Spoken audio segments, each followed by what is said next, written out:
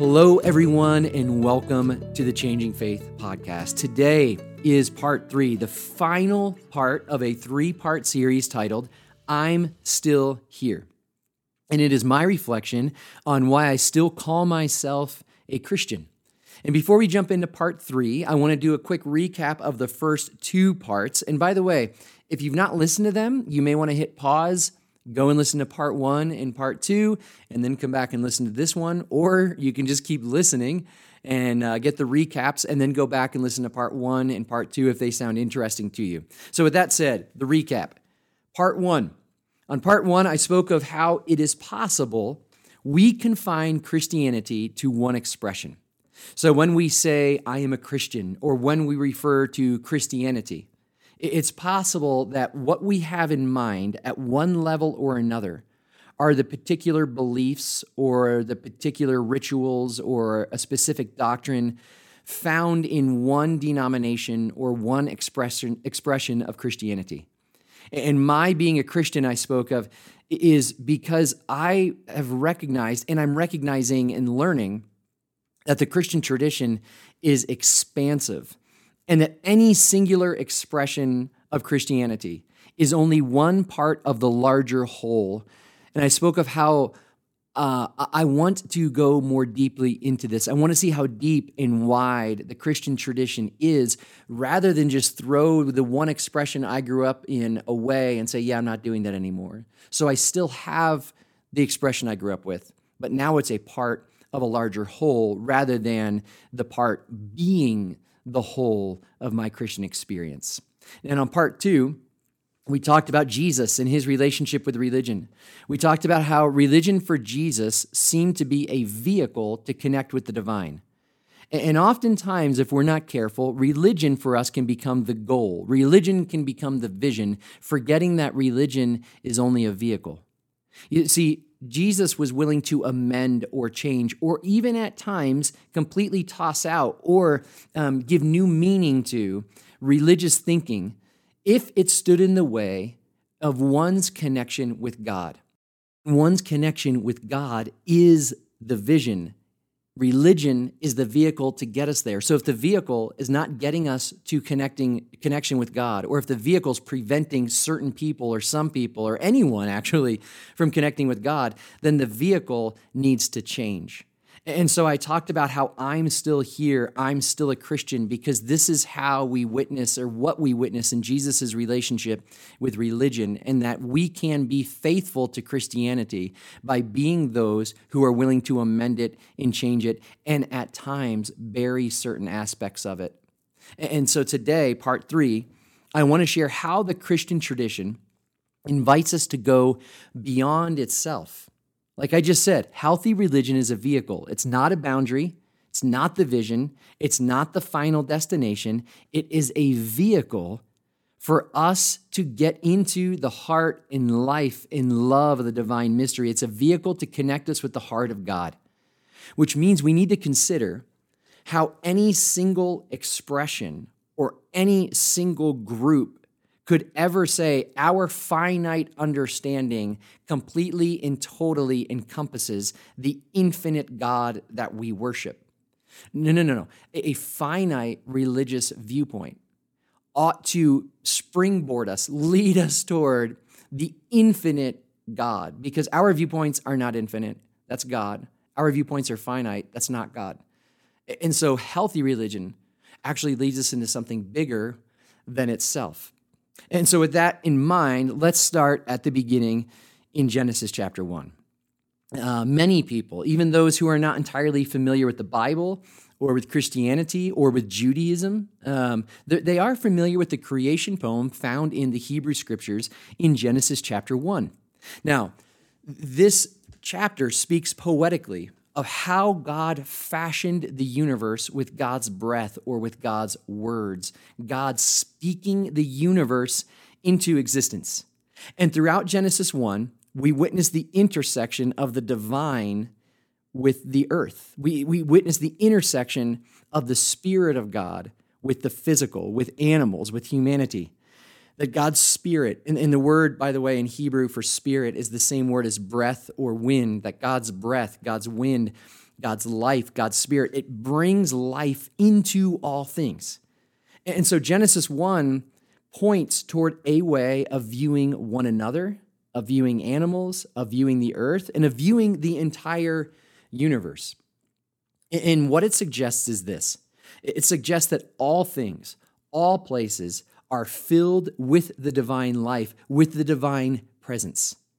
Now, we might be sitting here in 2019 and hear that and think, okay, well, yeah, that makes sense. However, if we consider this from the perspective of someone who would have lived in the ancient Near Eastern world thousands of years ago, when this poem that's found in Genesis 1 was originally circulating, we would have heard it way differently than we hear it now.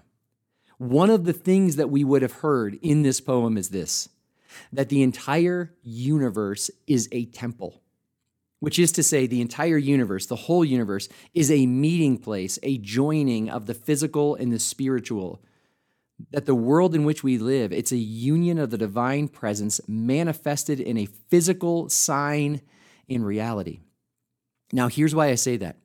In the ancient world, temples were considered to be a meeting place of the divine and the physical, of the gods here on this earth. It was a geographic location, a place that you could go to where a god or a goddess dwelled, that their presence was there in a unique way that was not present anywhere else. Temples were places where the heavens, which would be the abode of the gods, and the earth, which would be the abode of humans, temples were places where the heavens and the earth intersected. And by the way, we still have this idea about sacred buildings. People would have looked at a temple and said, that's sacred, it's set apart, it's unique, it's designed for a specific purpose, it's a dwelling of the gods. We actually still have this idea of certain buildings, especially, depending on what tradition you grew up in, especially church buildings. When I was in middle school, my parents were a part of this really big church, and they were really involved in this very big church, which meant that we were there all the time because I didn't have a license and I didn't have a choice. And so they'd always bring me with them like throughout the week and on certain weeknights and everything else. Now, thankfully, one of my best friends was the pastor's son. And because the pastor's family was there all the time, it meant that he was there all the time. So he and I had a lot of fun in this church building, which is to say, we wreaked havoc in that church building. I mean, there's so many endless stories. Like, for example, I don't remember how we did this, but we figured out that the phone in the elevator was somehow like connected to the telephone line that belonged to our youth pastor. So like I said, I don't know how we figured it out, but we would go at times and we would eavesdrop on his phone calls and conversations with parents. So suffice to say, we knew so much dirt about kids in our youth group. And it finally ended when there was one day we were eavesdropping and we were like laughing at the phone conversation. And I'll never forget, he was like, what's going on? There's somebody else on this line. How did someone else do this? We hung up and we ran, and next time we checked, they had figured it out. But there was another time where like our youth pastor loved sound systems, loved microphones. And so we were in the building on a Wednesday night before our youth group's gathering, and we broke down the sound system, put it on the cart that was like that you could wheel around the building, and we went and we hid it. And we did this like an hour and a half before the gathering. So all these kids are showing up, and our youth pastor walks in, and they like couldn't play music. They couldn't speak over the crowd. Some of you are listening to this, and you're like, you were so annoying. Yep, we totally were. And so, you know what? In light of that, I suppose it's time to say this to that youth pastor. His name was Randy. Hey, Randy, if you're out there, if by any chance you're listening, I'm sorry. And by the way, if you have any health issues related to hypertension, I will own that. Oh my goodness. Anyway, here's where I'm going with all this. Sacred buildings. One particular time, my friend and I were in the building, and we were like exploring different corners of the building, and we found a full cross-country ski set, the boots, the poles, and the skis. And we had no idea who it belonged to. We didn't actually even care, which I know is not surprising. And so what we did is we came up with the idea of making a race course in the church building. This is a really big church building. And we said, let's cross-country ski the race course, and we'll time each other to see who can win. And so I went first. And by the way, I'm not bragging. I'm not going to lie, though. I posted a pretty respectable time for my first time on the brand new course. And we were laughing our heads off. So my buddy puts on the gear and gets to the starting line, and he takes off. And he disappeared around the corner, and I could hear the slapping of the cross-country skis on the carpet and the concrete floor below it. And I could hear the cross-country ski slapping fade as he maneuvered down the course. And I'm standing there all by myself, and I'm timing him. And all I'm thinking to myself is how long it took me, and I'm hoping that I'll beat him. And the longer he took, the more I knew I was going to win. And then I hear the slap of the cross-country skis coming down the other hallway, which was like the home stretch, the last stretch of the course that we had just made up. And as the cross-country ski slap sound gets louder, I hear the voice of an adult. And I could not make out the words that I was hearing, but I could tell by the tone of the voice, he was not happy. So I'm looking down the hallway, and my friend rounds the corner, comes into view, and right behind him was a man who, because of our activity in the building, had slowly become our nemesis. He was the director of the facilities for the church.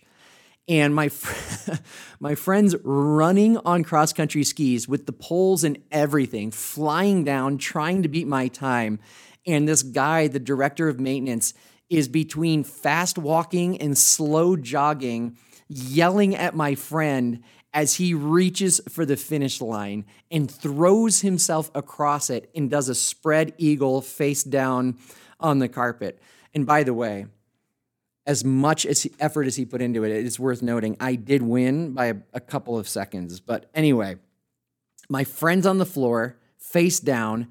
I'm leaning against the wall laughing, but the maintenance guy was not laughing.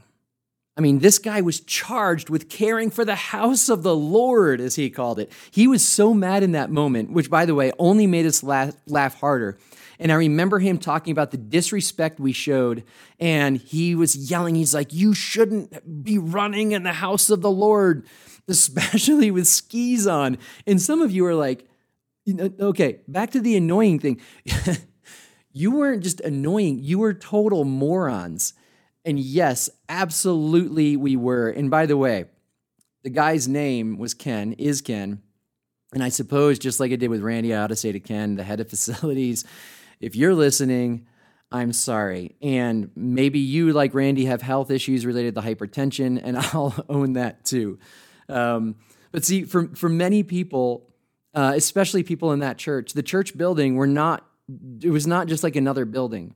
It was not a gym, or it wasn't like a bank.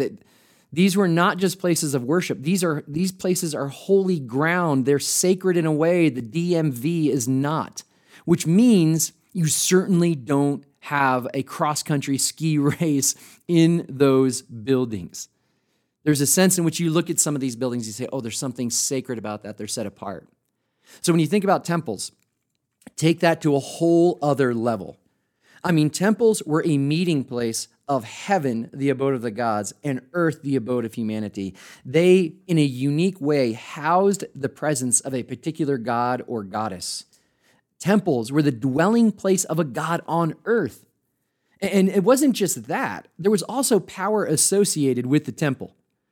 Temples were not just places of worship. They were, in many instances, the center of life. Temples served as banks. Temples were centers for education. And temples could be centers of political power. A temple gave kings and queens and rulers a platform for their role in the divine rule of the world. You see, many who ruled in the ancient world did not just claim regal power as a part of the royal family. They often attach some kind of heavenly or divine power to the throne. They claimed this divine power. Their platform came from the gods. And some even went so far as to claim that they were a physical manifestation of the gods here on this earth. This is the kind of power they wielded. And so it made sense then for political power to be wed to religious authority. To build a temple as a king then was to claim some kind of power from the gods. One example of this, among many, is about a Mesopotamian king who ruled in a province called Lagash. He undertook the rebuilding of one of the central temples, and once the temple was finished, they placed a statue of the king in the temple as the centerpiece. Now, why would he place a statue of himself there?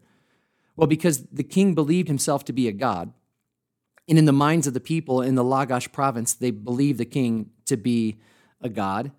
And of course, if the king then is going to build and restore a temple, well, the temple would not be complete without an image of the god in the temple. And so, of course, you would put an image of the god in the temple.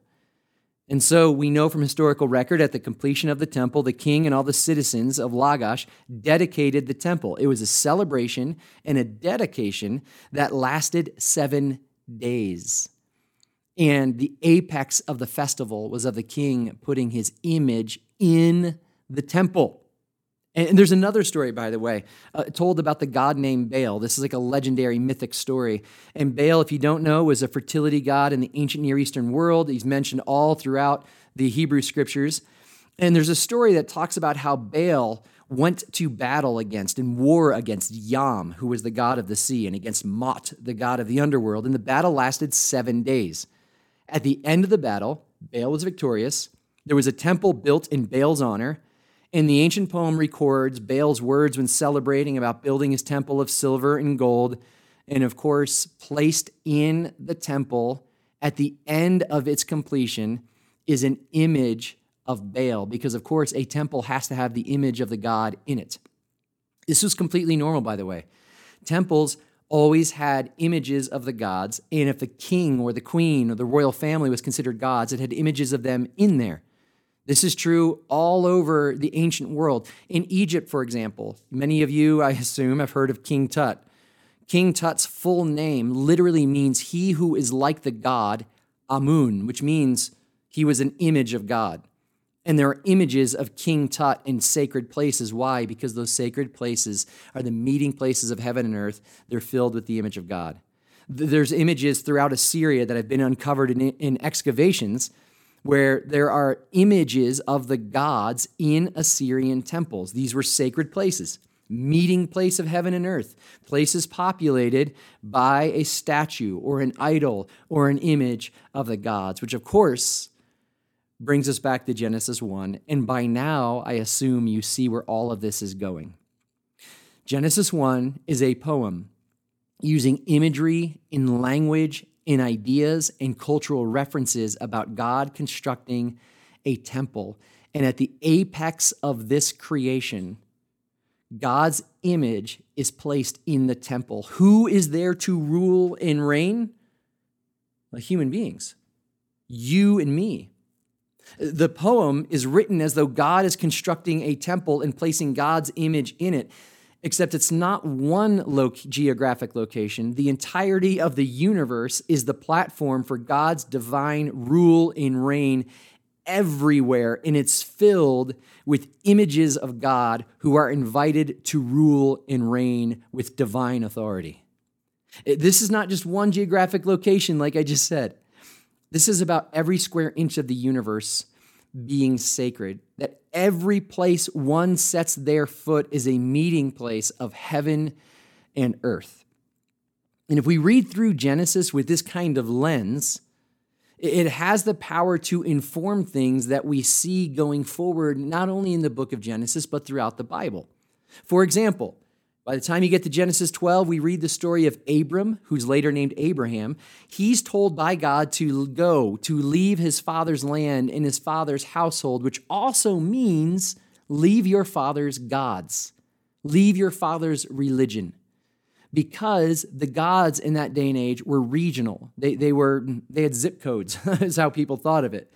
And this story is incredible because what it means is that Abram hears the call of God, the God of the Jewish people, the God of the Bible, while in a land that was a territory of other gods.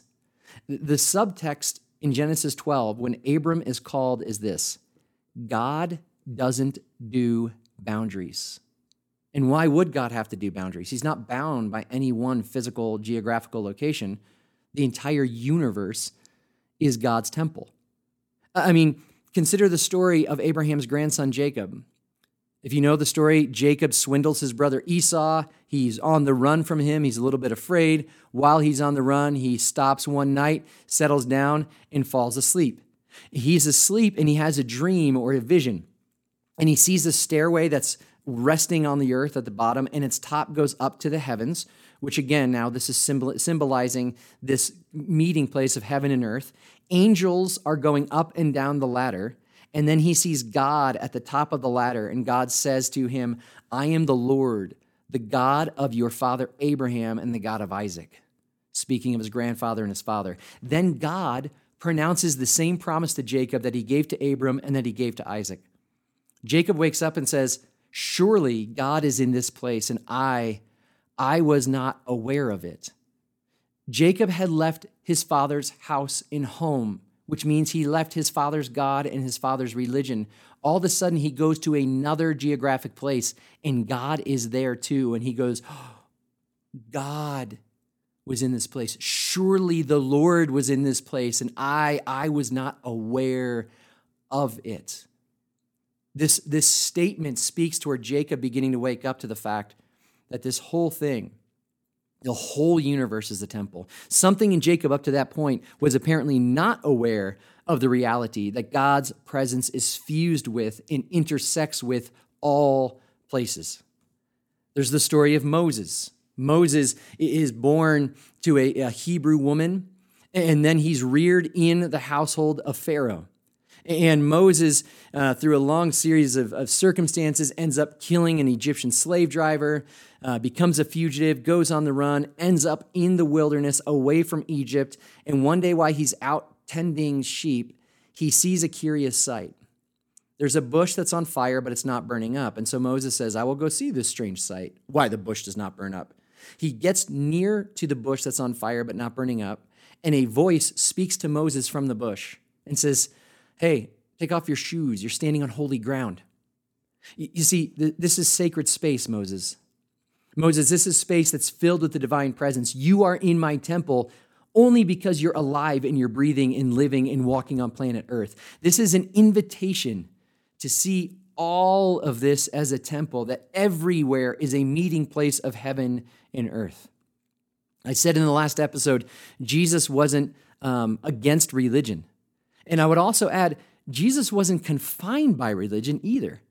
You see, I believe that Jesus had eyes to see that everything was sacred, that it was all holy, that it was all filled with the divine light and life. This is why Jesus wasn't bound by religion. He understood religion's inviting us into something bigger. And what's bigger than the entire universe being the temple? I mean, one example is this. According to the Jewish law, which would be found in the first 5 books of the Old Testament, the Hebrew Scriptures, it's called Torah, forgiveness of sins was to be found in the temple. And what's interesting is that many people within Jesus' day would have said, yeah, if you need forgiveness of sins, if you need to have atonement for your sins, so to speak, go to the temple. There's specific sacrifices and rites and rituals you can perform. What's interesting, though, is that Jesus seems not to go to the temple and side with that way of thinking. Jesus instead goes to a river where there's this bizarre prophetic figure calling people to a baptism of repentance because the kingdom of God is near. And we learn in the Gospels that people are going to the river where John the Baptist is, and they're confessing their sins and receiving a baptism of repentance. You see, it's not that Jesus was against the temple. He just realized that the temple isn't the center of everything in the way you all think it is. Yes, we can have these things in our lives that somehow center us, invite us, that hold a special place for us. but every square inch of the universe is pulsing with divine life and light. Here in Denver, we have the mountains just to the west of us. And from where I'm sitting right now, in 25 minutes, I could be in the middle of nowhere, it feels like. Give me 40 minutes and I can be hiking a 14 or a 14,000 foot mountain. And I often hear people in Denver talk about the love that they have of the mountains and how somehow when they are there, they feel this connection to God. Because though it is all sacred, like I said, there's moments and there's places that seem to give us eyes to see it more clearly. And man, when you're in the mountains and closer to nature, it's like you're more aware of your surroundings. You feel connected to the soil that you're standing on, and you feel connected to it in this beautiful way, recognizing almost like this is the soil from which we've come. And of course, we would experience the presence of God in a new way. And here's the thing. No matter what the maintenance guy yelled at my friend and I after our cross-country ski race, church buildings or temple or houses of worship, while they may help us understand, see, experience the divine in a greater way, they are no more sacred than a trail that's winding its way through the woods or up the side of a mountain. There are places, yes, that can help us be more aware, but we need to remember this awareness ought to open us up to a universal God and a universal story that has been unfolding. Since the moment our universe burst into existence, all of it is sacred. This is what we witness from the opening words of the text. And this ought to invite us then into something bigger. This ought to lend to us a great amount of freedom. This is why I say I think healthy religion invites us beyond itself. We need to remember religion, theology, teaching, doctrine, dogma, all of these things are helpful and they should be honored. But all of these things are crafted by human beings who live and exist in a particular space and a particular time. And they live in a particular space and time, but also in the midst of a universe that is a temple, which means everything is sacred, not just the very few things that our particular expression deems sacred. Now, some of you are like, whoa, hang on. That sounds like a big jump. Like you just went from like the universe, whatever, rocks, trees, squirrels, grass, like that's sacred to like, wait, now everything is sacred? That feels like a big jump for me. And I would say yes, possibly. But let me tell you why I say this. Let me reflect on something Paul writes to the church in Corinth. The church in Corinth is embroiled in an argument, and their argument is about whose teaching they should follow. So some say, I am of Paul, meaning I agree with Paul's teaching. Others are like, I'm of Apollos. I agree with Apollos' teaching. No, I'm of Cephas. And now, by the way, I know it's really hard to imagine the church arguing over particular teachers and their teachings and their doctrine, but just try to do that. Paul sees them arguing, and in response, in 1 Corinthians 3, this is what he says. He says, all things are yours, whether Paul or Apollos or Cephas. And then he goes further than that. He says, or the world or life or death or the present or the future, all things are yours, and you are of Christ, and Christ is of God. Let me repeat that. He says, all things are yours, whether Paul or Apollos or Cephas or the world or life or death or the present or the future. All things are yours. You are of Christ, and Christ is of God. All things are yours. He says death, life, present, future. It's like what he's trying to do is get people to expand how they view the world in which they live. He's not trying to constrict it. All things are yours. Now, by the way, if you take the Greek and translate it literally translates as all things, like meaning everything. Everything is yours. And by the way, we see Paul employ this way of thinking when he goes to the Areopagus in Acts chapter 17. If you're not familiar with the story, Paul makes his way to Athens. He arrives before his crew does, and he spends time walking around in the marketplace and making some observations about what's going on. Some scholars suggest that there was as many as 3,000 gods that were represented in Athens alone. Not only that, but they got to thinking, hey, if there's a God out there that we're not aware of and we don't represent that God could be very upset with us. So why don't we have an altar to the unknown God just to kind of cover our bases? And so Paul walks around the city, makes careful observation to it. He goes up to the Areopagus, which was kind of the center for philosophy and discourse and discussion. And he begins by saying, people of Athens, I see in every way you are very religious. You even have an altar to the unknown God. This God who for you is unknown, I'm here to make known to you today. Let me paraphrase. Paul goes, hey, you guys are up to some really good stuff. And in some ways, you're on to the same thing I'm on to. I want to share with you what my experience of it is. Let's chat. Maybe we could say it that way. This is what he doesn't say. He doesn't walk in and say, you filthy pagans, you are dead wrong. You seriously have 3,000 gods you're worshiping? What's wrong with you? No. He says, I've made careful observation. You're incredibly devoted.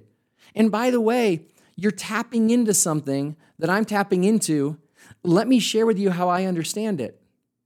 What's fascinating about Acts chapter 17 and Paul's discourse when he's up on the Areopagus is this. So many people would say this is Paul preaching the gospel. And I would agree, absolutely it is. Except for the fact Paul never mentions some of the things that have become for us what we have to talk about. Paul actually never says the name Jesus. Paul never says that Jesus is divine. Paul never talks about the blood. I mean, Paul actually references their stuff. He not only references their worship of gods and their devotion and the altar to the unknown God, Paul quotes pagan philosophers as a way of saying, you guys are tapping into this. Paul affirms the lyrics of the poems from the pagans. It's fascinating. And I bring this up because what happens when you find something that is good and true and beautiful outside of the Christian tradition? What do you do with that? Well, Paul says all things are yours. What happens when you encounter someone you've long believed might be wrong-headed or maybe even been told that particular religion has dangerous beliefs? And then you sit with them and you get to know them. You become friends, and something in you is like, this person is incredible. This person is loving and generous. They're genuine. They're peaceful. They're patient. They're kind. They're good. They're faithful. They're gentle. Like, what do you do with that? And here's why I bring this up. In those moments, we have to ask, where do those qualities come from? What is the source of love? What is the source of generosity? What is the source of peace and patience and kindness and goodness and faithfulness and gentleness? And by the way, you're like, man, that list sounds familiar. Well, it should. Paul calls these things the fruit of the Spirit. What is the source of those things? Even when they're coming from people who are outside of the Christian tradition. You see, the Christian tradition states pretty plainly, God is love. That love is from God. And so if we experience love somewhere else outside of our tradition, we have to begin asking sincere questions of, is there another source of love? Or is there something out there that just looks like love, but it's really not love, and it's just leading people astray, even though it looks like love to the extent that it looks like the same love I practice, if you were able to follow that? Like, what's happening here? Or is there only one source of love? Is it possible that somehow this temple in which we live and the God and the Spirit of God that animates and holds all of this together, is it possible that signs of this God appear in all places, even in the places we would least expect it, and even through people that we would never think maybe would have these things happening? C.S. Lewis, by the way, in his work, Mere Christianity, speaks toward this, and this is what he says. He says, the world does not consist of 100% Christians and 100% non-Christians. There are people, a great many of them, who are slowly ceasing to be Christians, but who still call themselves by that name. Some of them, he writes, are clergymen. There are other people who are slowly becoming Christians, though they do not yet call themselves so. They are people who do not accept the full Christian doctrine about Christ, but who are so strongly attracted by him that they are his in a much deeper sense than they themselves understand.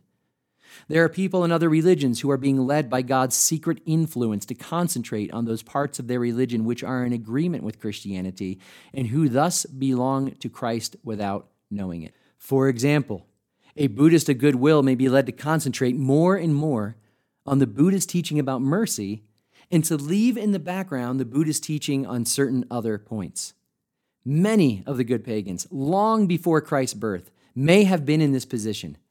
Consequently, it is not much use trying to make judgment about Christians and non-Christians in the mass. Oh, by the way, I often tell people that when I'm skirting heresy, I quote C.S. Lewis. I had a conversation actually about this very thing several years ago. I was at a conference with a bunch of pastors, and I got into conversation with one of the pastors, and it was right around the time that Brad Pitt and Angelina Jolie had built a shelter or an orphanage. I can't remember what it was, the Brangelina, whatever orphanage. And he said to me, yeah, did you hear about this? And was kind of fired up about it. And I was like, yeah. And he said, you know what I want to do? I want to go over there, speaking of Malawi. He said, I want to go over there and I want to build one right next to them. And I was like, well, why do you want to build an orphanage right next to an orphanage? And he said, because I want one over there that speaks toward the truth. And I said, so you don't think what they did is true or loving or generous or kind? And he said, no, we have the truth, as though, again, like we contain it in our one singular expression. And I thought to myself, wait. Everything that I know about what caused them and motivated them to do what they did over there in Malawi came from a place of love and grace and compassion. So we either need to say that there is love and grace and compassion from another source other than the God that we worship, or there is something that looks a lot like love and grace and compassion to the extent where it will actually look so much like it and look so much like God, but it's really not. Or we need to say, no, there's one singular source of all of this. And if it's true and it's beautiful and it's good, then it needs to be celebrated. If it's love, it's from God, and we can celebrate that. Even if it comes from unlikely places, even if it comes from unlikely people, even if it comes from unlikely sources. Because again, our tradition, no matter how big it might feel, is finite. It does not hold in total the infinite God. Thomas Aquinas famously said, and is famously credited with saying, if something is true, no matter who said it, it is always from the Holy Spirit. Let me paraphrase that. If something is true, no matter where it comes from, no matter where it is found, and no matter who said it, it is always from the Holy Spirit. Now, I understand, some feel very afraid of this, but I want to remind you, everything is yours. Some may go, I don't know what to do with this. It just feels like, whoa, hang on a second. All things are yours. All things are yours. Whether Paul or Apollos or Cephas or the world or life or death or the present or the future, all things are yours. You are of Christ, and Christ is of God. If it's true, no matter who said it, it's always from the Spirit. We actually don't need to be afraid of this. We ought to then open our arms to it and embrace it and recognize that we are actually a part of a tradition that's teaching this and inviting us to go and discover that, to see that the whole universe is filled with the life and the light and the love of God. It's all sacred. And when we come face to face with this, rather than say, I want to go build an orphanage right next to Brangelina's, we ought to say, man, we should probably remove our shoes and confess that God was in this place and I did not know it. It's a confession. It's a waking up. It's like Jacob saying, we don't have it all figured out. It's a recognition that even our best and healthiest religious forms need to expand and grow because none of them will ever contain the divine. This is what healthy religion knows. We don't wholly contain the divine. Rather, we are wholly contained and held by the divine. Christ is all in all, and we are in Christ. This is what Paul teaches us. Now, I want to say this one note, especially in light of the C.S. Lewis quote. I had someone ask me, like, do you really have to call it Christ, like this larger sacredness in the universe? Do you really have to call it Christ? Or, do you really have to, as C.S. Lewis did, refer to Christianity? And I want to give two thoughts. First is this. The question came up because this particular friend of mine feels really uncomfortable with the idea of Christ or Christian lingo because of so much oppression that has come through Christianity and through Jesus' name. And I want to explain why I'm comfortable calling it Christ, partly because obviously it's familiar language, it's my tradition, but it's important to keep in mind that though there has been a lot of evil done in the name of Jesus, if we understand Jesus to be the ultimate revelation of a God who is love, we will see the term Christ speaks of the universe conceived and sustained in love. If we remember that the deepest love of God was expressed by Jesus laying down his life, then we would recognize that when we speak of Christ in the universe, when we speak of Christ being in all, or being all and being in all, then we would recognize this love that's put on display on the cross is anything but oppressive. That this speaks of a God who is giving and a God who is loving. And I use the term Christ because I believe this is what it points toward. It speaks toward love. Yes, of course, I use it based out of the religious tradition that I grew up with and that I'm a part of, but I also use it because I believe it points toward love. And with that said, that's kind of my disclaimer, I guess. For those who choose to use a different term, for those who are not comfortable with the term Christ, I don't believe, maybe I'm apathetic or I don't care, that there has to be a singular term used. I mean, Paul used other terms in Acts chapter 17. And what we recognize is that if we're going to be all things to all people, as Paul says, I have people that talk about the universe and will not say the word God. There are people who talk about the energy, the light, the love. I'm not there to say, you're wrong. Rather, like Paul, as we witness in Acts chapter 17, I want to say, hey, I see in every way that you're devoted, that you're extremely religious, and that you're speaking of something that kind of sounds like the very thing that I'm talking about. So do you have to use the term Christ? I really don't care. I choose to.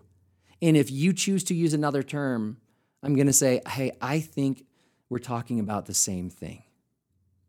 Now, at this point, you might go, okay, hang on a second. This feels like thin ice. This feels like this slippery slope. I really have some concerns. This seems to be going a little bit far. And let me just say this. If right now you feel a little bit uncomfortable, good. I hope you do. I really do. If you have something stirring in you around this where you're thinking to yourself, I need to call some friends and we need to talk. Yeah, good. Absolutely, you should. Listen to that. I never want anyone to swallow the whole pill and accept everything I said. I always want people to go, and ask some questions. We need to be people who scrutinize what we hear. We need to contemplate. We need to practice wisdom. And I would say we need to do this in community. Wisdom asks us to hold things up to the light, to ask questions, to dig deep, to consider multiple perspectives. And of course, this happens best in community. It's interesting that the Jewish people say that the greatest threat to the community is not heresy, it's hypocrisy. Now, I grew up in a world that said, the greatest danger is heresy. The greatest danger is false teaching. Well, for the Jewish people, heresy is not a danger because they study in community. And if you're at all familiar with church history, you'll know that most things that have been called heresy historically in the church are named after one person, because you can get into some pretty crazy ideas when you lock yourself into a room alone and start coming up with all kinds of new thinking. We need to practice wisdom. We need to scrutinize. We need to do this in community. We need to hold it up to the light. I mean, for example, if you're with a group of people who's like, man, I was reading the Bible the other day. I think we need to bring back the old child sacrifice thing. Probably not so much, right? I mean, obviously. But I would say this. I think a healthy question to ask is this. Does this way of thinking, does this thing that appears to be beautiful, does this expression of love that falls outside of what we expected, does this, when lived out, or does this, when we see it, resemble what we know to be true about the Jesus we witness in the Gospels? When I encounter this person's heart, when I encounter this person's life, does it resemble what we know to be true about Jesus, the Jesus we witness in the Gospels? Maybe that's a question we should begin asking. Rather than, does this fit my small expression of Christianity? No. does this seem to resemble the Jesus we witness in the Gospels? And you're like, okay. But my second concern is this. It kind of sounds like you're leaning into universalism. It kind of sounds like you're saying it's all a bunch of different paths up the same mountain. And I want to say this. I can completely and totally understand how it can come off like that. And I suppose I should tell all of you this. It's something I've said before, and I've never made it a secret. I hope with every fiber of my being that universalism, the belief that everyone gets in whatever in means in the life to come, I hope with every fiber of my being that universalism is 100% true. Everything in me hopes that every single human being who has ever lived, no matter how they lived, will one day live in total and complete union with God in the life to come. Absolutely, I want this to be true. Absolutely, I'm rooting for this. So if it sounds like I'm leaning that way, that's why. If you want to give me a label, I am a hope-filled universalist. This is not to say that I believe this is 100% true, but it is to say I hope it is 100% true. And I have always been fascinated, or maybe I should say a little bit disturbed, by some who really believe, no, we have to have hell. I'm like, really? This is like a doctrine you're good with? You want this? You need this? And some of you say, I'm not sure that we need it. I mean, I don't know if anyone's out there saying that. No, there actually are. There's one pastor who said, without hell, we will never understand God's love. And I'm like, wait, what? Without eternal conscious torment, we'll never understand eternal bliss and love of God. I don't get that. Because it would be like saying this to me. Your kids, Michael, they will never understand how much you love them until they witness a violent and abusive father who beats on his kids. That would be the most asinine thing you could say. No, I think they can actually experience my love without ever witnessing an abusive father. And by the way, if my kids and I are able to do something God can't, then we're all in trouble, which tells me we might need to reconsider. I'm not sure we need hell to understand God's love. I'm not sure we need that. I think there are ways that we can become intimate with love without having this constant fear dangling over our heads. And you're like, okay, well, I'm glad you're a hope-filled universalist. I don't hear you saying it's 100% true and ironclad, but I do have another concern. Michael, it sounds like you're lending weight and credence to other religions and religious teachings. And let's not forget, Jesus, I know it's not popular, but Jesus did talk about the narrow gate, and he talked about the narrow road, and Jesus talked about being the way, the truth, and the life. And I would say, absolutely, he did. He said those things, and I hear you 100%. But I want to, I guess, maybe share a few thoughts or maybe ask a couple of questions about those verses that are often quoted when it comes to this idea that there's other ways or there's other faiths or anything else. First, I want to encourage us to remember Jesus was not very well liked by a lot of people who would have considered themselves very pious or very religious. And the reason he was not liked, in large part, was because of his inclusion of the sinners. It's not like they were like, dude, did you hear Jesus walked on water? We need to off that guy. We cannot have people walking on water. It's not like people were like, oh, by the way, did you hear about Jairus, the synagogue ruler? Yeah, his daughter died and Jesus raised her from the dead. We can't have any more of that around here. This is not what they were upset about. What they were upset about is that Jesus touched lepers. What they're upset about is that Jesus turned and had compassion on a woman who had a medical condition, who would continue to bleed and was unclean and outside the fold, and Jesus touched her and healed her and said, your sins are forgiven, go in peace. People were upset because Jesus went to the Decapolis region, the region that was like the most unclean around the Sea of Galilee. People were upset because Jesus was hanging out with drunks and hookers and everybody else. That Jesus was pushing against the boundaries that kept others out. They were upset because Jesus was including more people than they thought should be included. And he did this all the time. Jesus even tells a parable about a banquet, a big meal. and how the religious people will be the ones who are left out of the meal, and how the non-religious will be the ones who are at the celebration. You see, Jesus' radical inclusivity was a problem for the religious-minded who wanted to tend to the boundaries of religious-based exclusion. And I find this so fascinating because today I encounter so many religious people who take two of Jesus' quotes that I mentioned, and they make those quotes about the narrow gate and the narrow road, and they make the quote about the way, the truth, and the life. They all of a sudden make those about religious exclusion. I'm like, this is the thing that Jesus was against.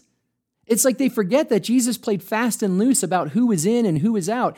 And they definitely forget that Jesus warned those who were consumed with who is in and who is out. He said, you're in danger of being on the outside of the very boundaries you're drawing and the very boundaries you're guarding. As for the verses themselves, I want to suggest maybe there's some context and some culture that we can bring to them that will help us see them in a broader light than we currently see them. You see, there's the one about the narrow road and the narrow gate. And one of the things that can be helpful when you're reading the Gospels is when Jesus uses clear imagery, like a road or a tree or a bird or a flower in the field or someone who's out in a field digging or a farmer. These were all images that people would have had locked in their mind from the culture in which they lived. Like if I were to tell a story or a parable about an American fighter jet, you would have an image in your mind immediately of what that looked like. If I were to tell a story about a lion stalking its prey in the Serengeti, you would no doubt recall something from Planet Earth and David Attenborough and have an image in your head. If I were to talk about a Tesla speeding down a highway, you would immediately have an image of a high-end electric car going down a high. This is what Jesus is doing. So when Jesus talks about the narrow road and the broad road, it's important to think about, okay, what images would have come to mind? First, where are the broad roads that lead to destruction? And it's helpful to know that broad roads in Jesus' day were the Roman roads. Broad roads were the roads that were found in every Roman city. Every Roman city was built on two roads. There was an intersection of something called the Cardo Maximus and the Decumanus Maximus. The Cardo Maximus went north to south. The Decumanus Maximus went east to west. They were cross streets in the middle of the towns that were wide enough, even today, where you could drive cars on that would go either way. They would be like wide enough for two lanes. And these cross streets were in the middle of towns and cities and settlements that would not have been very far from the Jewish people hearing Jesus' words about the broad roads. And these roads on which the city were built, these cities, they screamed about the kind of life that promoted Roman ideals, and Roman ideals were the antithesis of Jesus' kind of life. And where were the narrow gates? Where were the narrow roads? Well, those were in places like Nazareth or Capernaum, the place that Jesus and his disciples would have lived and walked. So maybe this is Jesus talking about empire versus kingdom. And maybe it's the empire's all-consuming grips on our hearts and minds. It's the empire's mentality of victory at all costs, even if it means oppressing many so a few can live the, quote, good life of wealth and decadence while others starve. Jesus seemed to talk a lot about that thing all the time. Is it possible that these images he's giving of a broad road and a narrow road speak to something more than just whether or not you get to heaven? And by the way, as for Jesus being the way, the truth, and the life, John Philip Newell told a story when I was with him a few months ago at a retreat of an interviewer saying to a Jewish rabbi, "What do you make of Jesus and Jesus' exclusionary statement about being the way, the truth, and the life?" And the rabbi smiled and said, "I quite like it." And the interviewer was, of course, a little bit surprised and said, "What do you mean you like it?" And he said, well, Jesus' way was the way of love. Jesus' truth was the truth of love. And Jesus' life was the life of love. And I believe that the way of love and the truth of love and the life of love will lead us to a God of love. Beautiful. And at some point you go, oh, that makes sense, doesn't it? And in many ways, when I heard John Philip Newell tell that story, it felt like an invitation. It felt like so much more of an invitation, which, by the way, this is what Jesus was all about. And for so long, I've heard those words growing up, almost like a little bit of a threat, like, you better get on with me or else. Instead of saying, no, come and learn my way of love. Come and learn the truth of love. Come and live with me my life of love so that you can experience communion with the God who is love.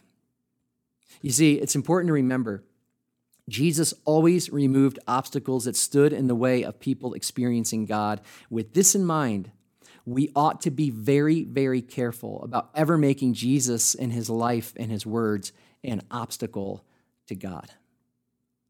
Jesus is always inviting us into the life and love of the divine. So let me try to wrap this up. I'm still here. I'm still here because I'm learning to see religion as only a vehicle to God. I'm still here because I'm learning to see religion as only a vehicle to God, and the divine mystery is something that is way, way, way, way infinitely bigger than Christianity and all of Christianity's finite orders and denominations and expressions. Yes, I have said several times that Christianity is massive and big and it has a breadth and depth, but it's nothing when compared to the massiveness, the expansiveness, the infinite divine mystery. It's nothing when compared to the size of the heart of God. And I take comfort in that. I am thrilled that every day I am learning that surely God was in this place and I did not know. Which is to say, I'm still here because the Christian tradition that I continue to learn more about and the Christian scriptures that I continue to study, they lend testimony to the idea that everything is ours.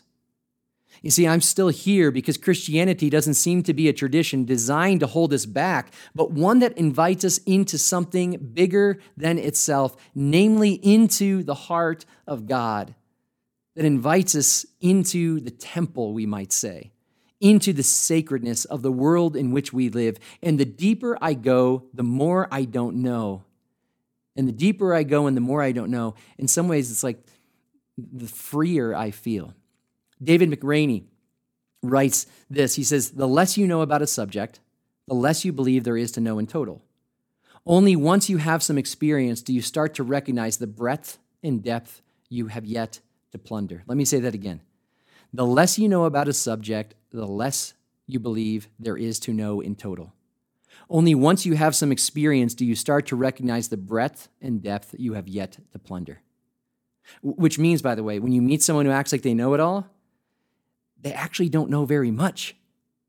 And let's not forget, we're invited into the heart of God. We are invited into a mystery, not a mystery to be solved, but one to be enjoyed and explored and trusted. And the deeper we go, the more we know we don't know. And the more we learn there is to know about God, who is endlessly knowable.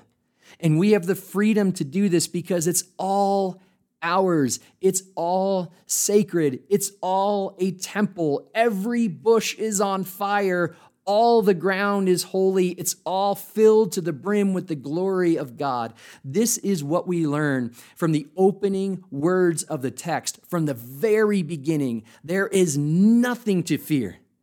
And I'm still here because I'm learning the Christian tradition invites us to embrace this, to embrace now. And this is my hope for all of us, that we would have eyes to see and we would have ears to hear, so that more and more we would hear ourselves and one another saying, surely God is in this place, and God is in this place, and this place, and God is in that place, and over there, and in that place. And I did not know. And with that, we've arrived at the end of this 3-part series. But the good news is season 3 is just getting started. On the next episode, I will be with Adam Phillips to talk about his new book. And it seems like there's a theme so far this year because Adam's talking about how to be a Christian now in his book. But until then, once again, thank you for joining with us. And until next time, as always, much love and peace be with you.